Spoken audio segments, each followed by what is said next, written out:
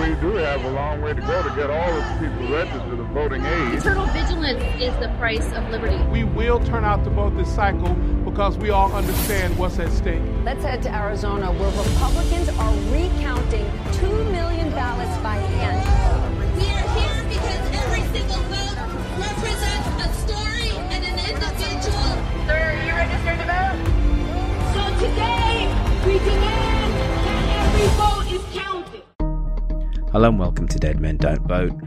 We aim to make sense out of election administration news during this volatile period, from debunking to conspiracy theories to demystifying the election process to general explaining the why and the how of elections. I'm Royfield Brown, an American in training, and it's my job to bring you a brisk and brief overview of election administration news from around the nation.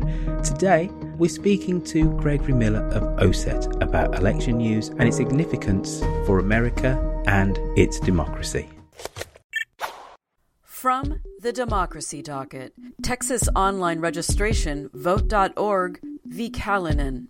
The Fifth U.S. Circuit Court of Appeals scheduled an oral argument in a lawsuit against Texas's wet signature law for March the 6th. The law requires people who submit a voter registration form electronically or via tax to also send a pen-on-paper version of their signature. Greg, what's your take on this? You can't see me shaking my head over this. So vote.org is an organization that, of course, is about get out the vote. And they brought the lawsuit about the state's wet signature law that requires individuals who submit their registration applications electronically or through fax to also provide a copy of their application with his or her original signature, meaning signed with pen on paper. Now, the complaint argued that this law unduly burdens the right to vote and targets voting advocacy groups such as Vote.org in violation of the First and 14th Amendments and the Civil Rights Act of 1964, and they asked the court to prohibit the enforcement. The Texas Attorney General, G. Paxton, and two counties, and of course, I can't remember, I think it's Medina and Real counties, they filed motions to intervene in that case. And the court granted Vote.org's motion for summary judgment and said, hey, we're going to grant a permanent injunction blocking the wet signature law, basically saying that the state may not require a voter registrant who submits a voter registration form by digital means to also provide a copy of the original registration application containing the voter's original signature. Blah, blah. So that decision was appealed to the Fifth Circuit, and now this newsworthiness, because the Fifth Circuit granted the appellant's emergency motion to pause the lower court's injunction pending this appeal, thereby reinstating this wet signature law. And as you mentioned, the oral arguments are due up here in early March. The bottom line here is that it appears to be yet another hurdle to make it more difficult for people to register to vote. The fact is, and we do a lot of this work with Rock the Vote, with the Rocky platform that we build and maintain for them, they have the ability to submit a full digital application with a signature that's been digitally recreated. And the theory is that they can go look these things up in Department of Motor Vehicles and elsewhere, just like they would look up your signature on an envelope that's called attestation, before they agreed to count the ballot inside of that envelope. Here, to have the wet ink on the signature on the piece of paper physically brought to them seems to be an undue burden. The complaints against the wet signature law, do they relate to the First or the 14th Amendments and or the Civil Rights Act of 1964? Yeah, and I mentioned that earlier. I probably just glossed over too quickly, but that's exactly right. That what Vote.org is saying is that this wet ink signature law is in violation of the First and 14th Amendments and the Civil Rights Act of 1964, for which we would very quickly need to get a constitutional lawyer in here to go into the depths and breadths of why that's the case. But suffice it on its face, that really it's the issue here of overly burdensome requirements. Gotcha. All right, let's move on. From the Democracy Docket, Arizona Republicans introduce bills to repeal mail-in and early voting. A Minnesota judge dismissed a lawsuit seeking to ban electronic voting machines in the state. The suit was filed by a nonprofit organization founded by a failed GOP congressional candidate. Gregory Miller, what is your take on this? More nonsense, quite candidly. And that's the reason that the judge dismissed the lawsuit, frankly. This is this ongoing issue with election deniers that any machinery involved in the process of administering an election is bad. It can be hacked, tampered, and rigged, and therefore it should not be used at all. We have successfully been using counting machines ever since the introduction of the Help America Vote Act in 2002. This is just another move by folks who are attempting to say the machines are the problem, not my failed campaign. I think the only newsworthy point of looking at this one is that we're seeing these things happen, and we're going to continue to see them happen, and they're largely nonsense. What specific information did the plaintiffs request in the lawsuit, and how did they argue that the defendant violated Minnesota law by failing to provide it? Gosh, you're going to stump me on that one because I don't recall exactly what their claim was. I was struck by the story just that, again, you're having failed candidates trying to say, let's blame the machinery. Sure. So you stumped the chump on that one. From the Democracy Docket, Minnesota Rice County voting machines challenge Benda for Common Sense v. Anderson. Maricopa County Recorder Stephen Richer renounced his plan to speed up election results in Arizona, which includes requiring mail-in ballots to be returned 4 days before Election Day, expanding the early voting period, and more. Why should we be aware of his plan? And the reason this story is interesting is getting it from both sides. He's getting the pressure to increase the ease, convenience, and flexibility of casting ballots, while at the same time receiving enormous pressure from people to get results faster, right? So the principal thing that Richard wants to do here is end this late early ballot. That oxymoron simply means those early ballots that were mailed by voters dropped off at the polling places on or in the days immediately before Election Day. Those are called late early ballots. Richard thinks that the simplest solution here to meeting the demands of an impatient public and media demanding results reporting is a 5 p.m. deadline on the Friday before Election Day, which the 4 days, as you mentioned, to return early ballots. For the balance of effort, he wants to expand the period of early voting. So he's giving a quid pro quo here. Not everybody's happy with this, and nobody is ever going to be completely happy with anything that gets done here. The question is, how does he deal with the competing pressures between those who are demanding a faster turnaround on results and those who are, I think, rightfully demanding the ease and convenience of the early submission or late early ballots, if you will. I will say that I think there's going to be room for chaos, depending on how that boils out, because I think a lot of people will expect that it's still the rule that you can get that ballot in on Election Day. And when they find out that, no, you're 4 days too late, I think there's going to be a lot of unhappy people. Greg, remind us, what are the challenges facing Maricopa County in counting early ballots and providing timely election results? I think the challenge here, if I get the tenor of your question correctly, Roifield, is that today there are rules and regulations about when they can start counting those ballots as they come in from the mail-in or absentee voters, if you will. If you push the deadline for that later, then that assuredly means that you're not going to get the results coming in sooner. Remember the problem that we've seen in the last two election cycles where early on, one party seems to be in the lead and have the favor, and that's because the mail-in ballots haven't begun to be counted.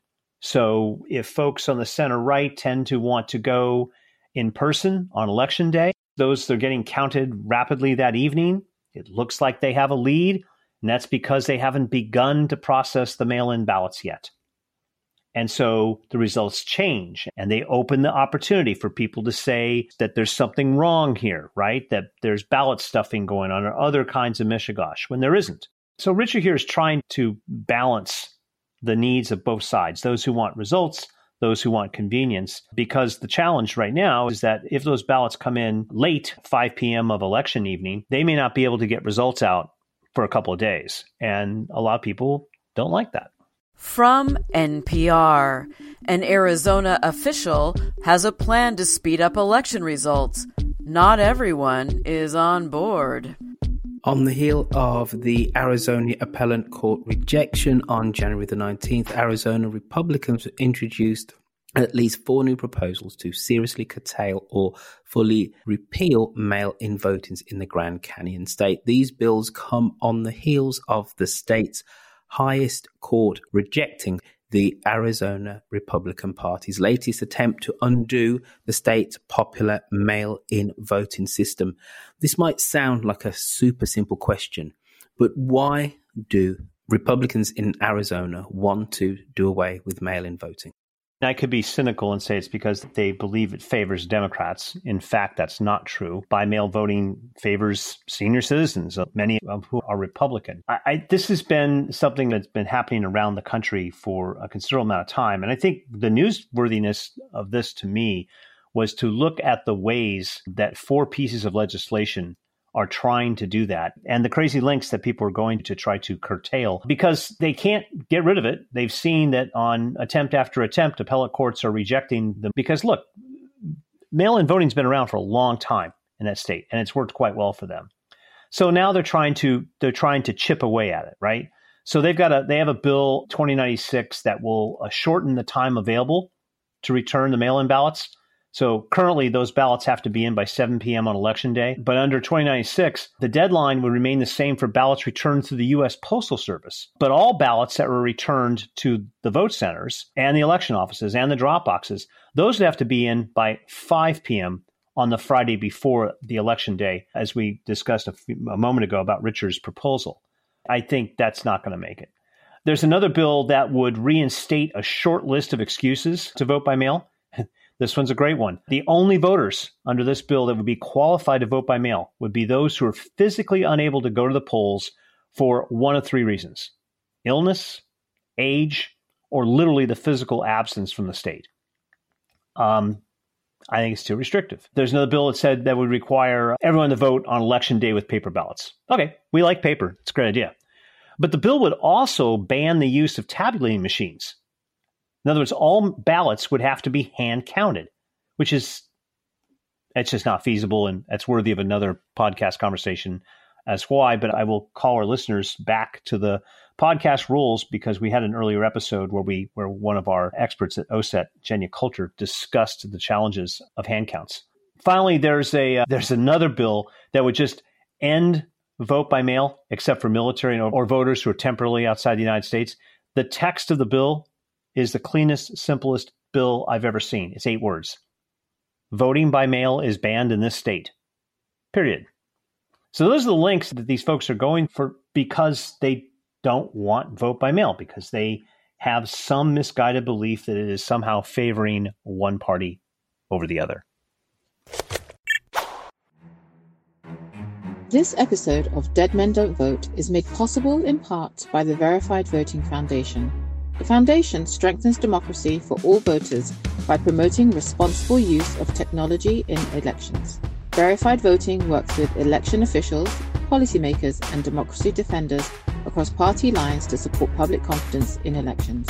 Learn more at www.verifiedvoting.org.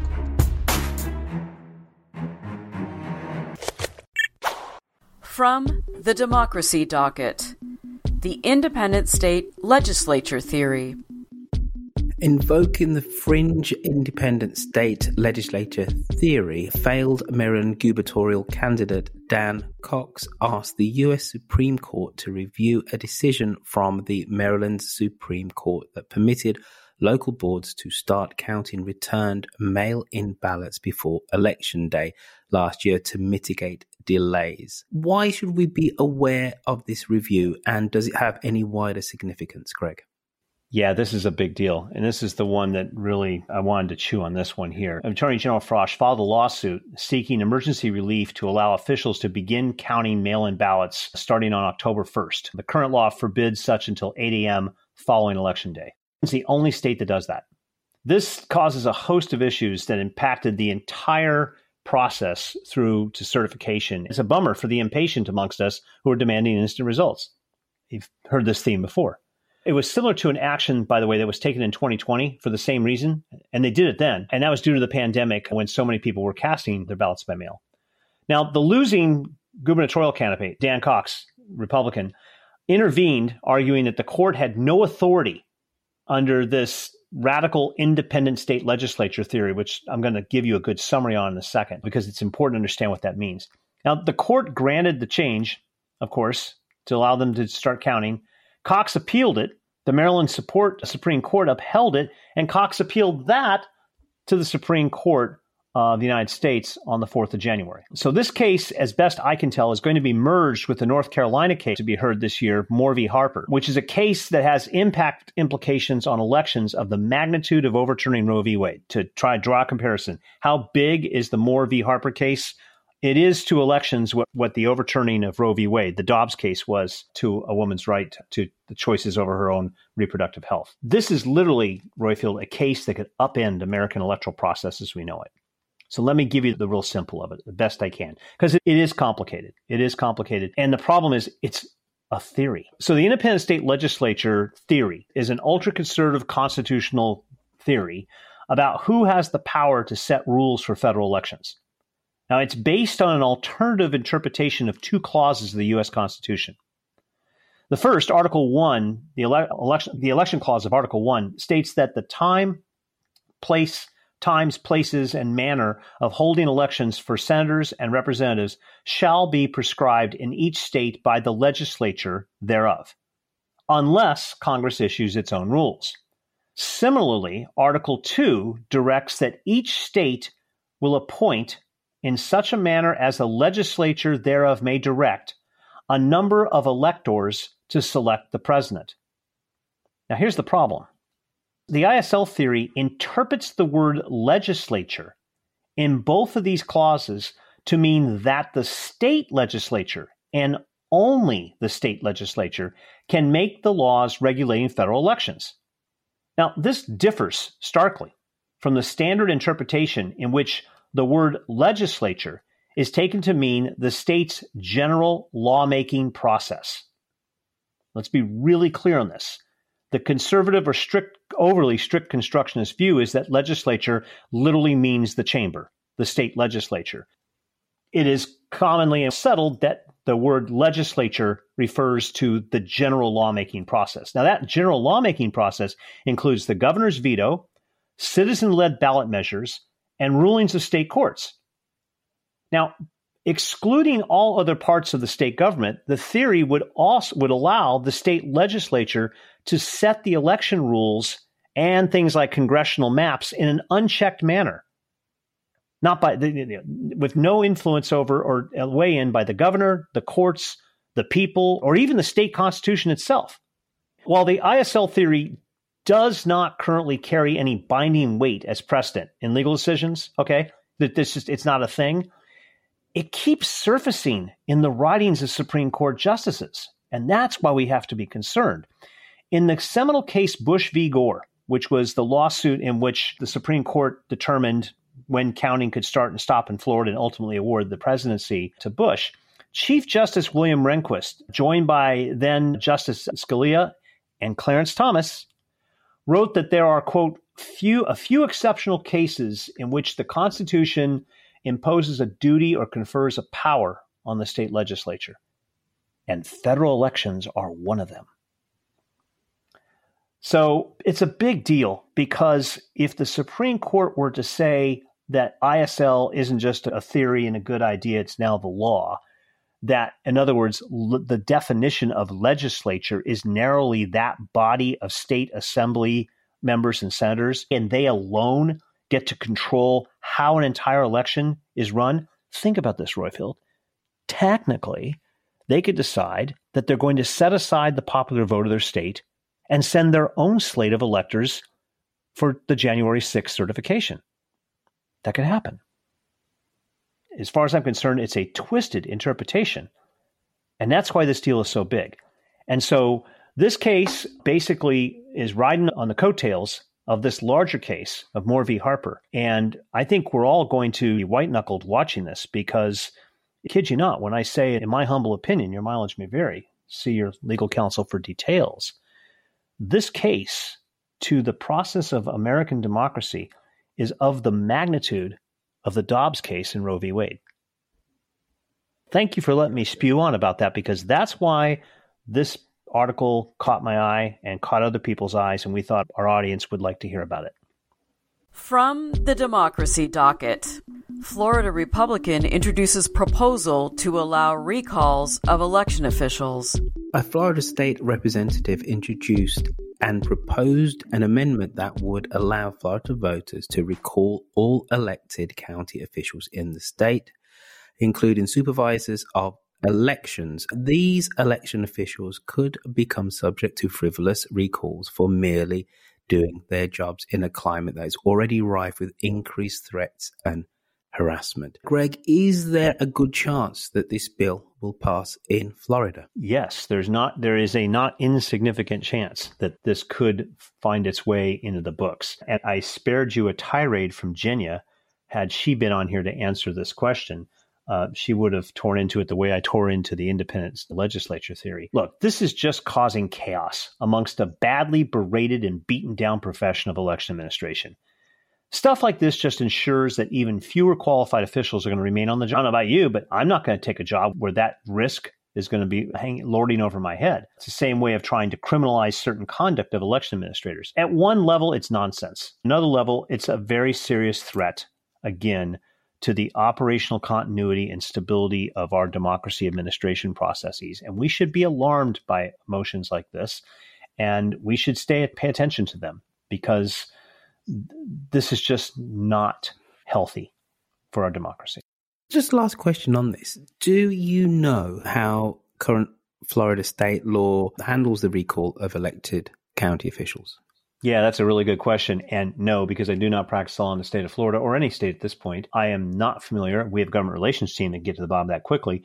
Jenya could probably tell you in a flash. That's something we ought to maybe follow up on in a subsequent episode someplace, because I think it's a good question, is to understand how would such a recall work. My guess is, if I'm going to take an educated guess at this, it's going to be a mechanism of recall like other recall mechanisms, right? So there'll be a petition for recall, then there'll be a hearing, et cetera. It won't be like a impeachment. This would allow voters to decide that they don't like their own elections officials, and there would be a petition process. And like any recall petition process throughout the country, typically used for elected officials, like recall the governor of California back in the Arnie Schwarzenegger days. And that's what's going on here. The specifics of it, regulatory structure, I don't know, but I have to assume that it is going to be like any other recall petition for any other public official.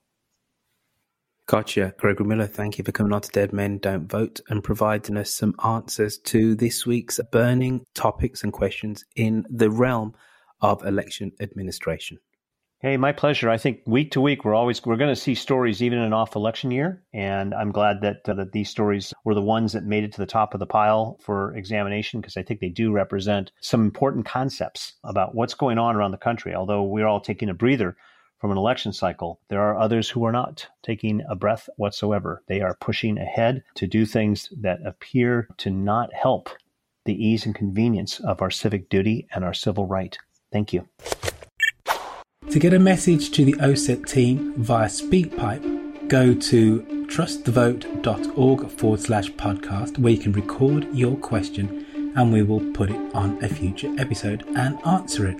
And don't forget, good people, citizens of America, we need your reviews. Please go to Apple Podcasts and post us a review. The more reviews we get, it widens our scope of informing Americans about American democracy and elections. And again, if you found a news story that you would like us to comment on, you can email me at royfield@osetinstitute.org.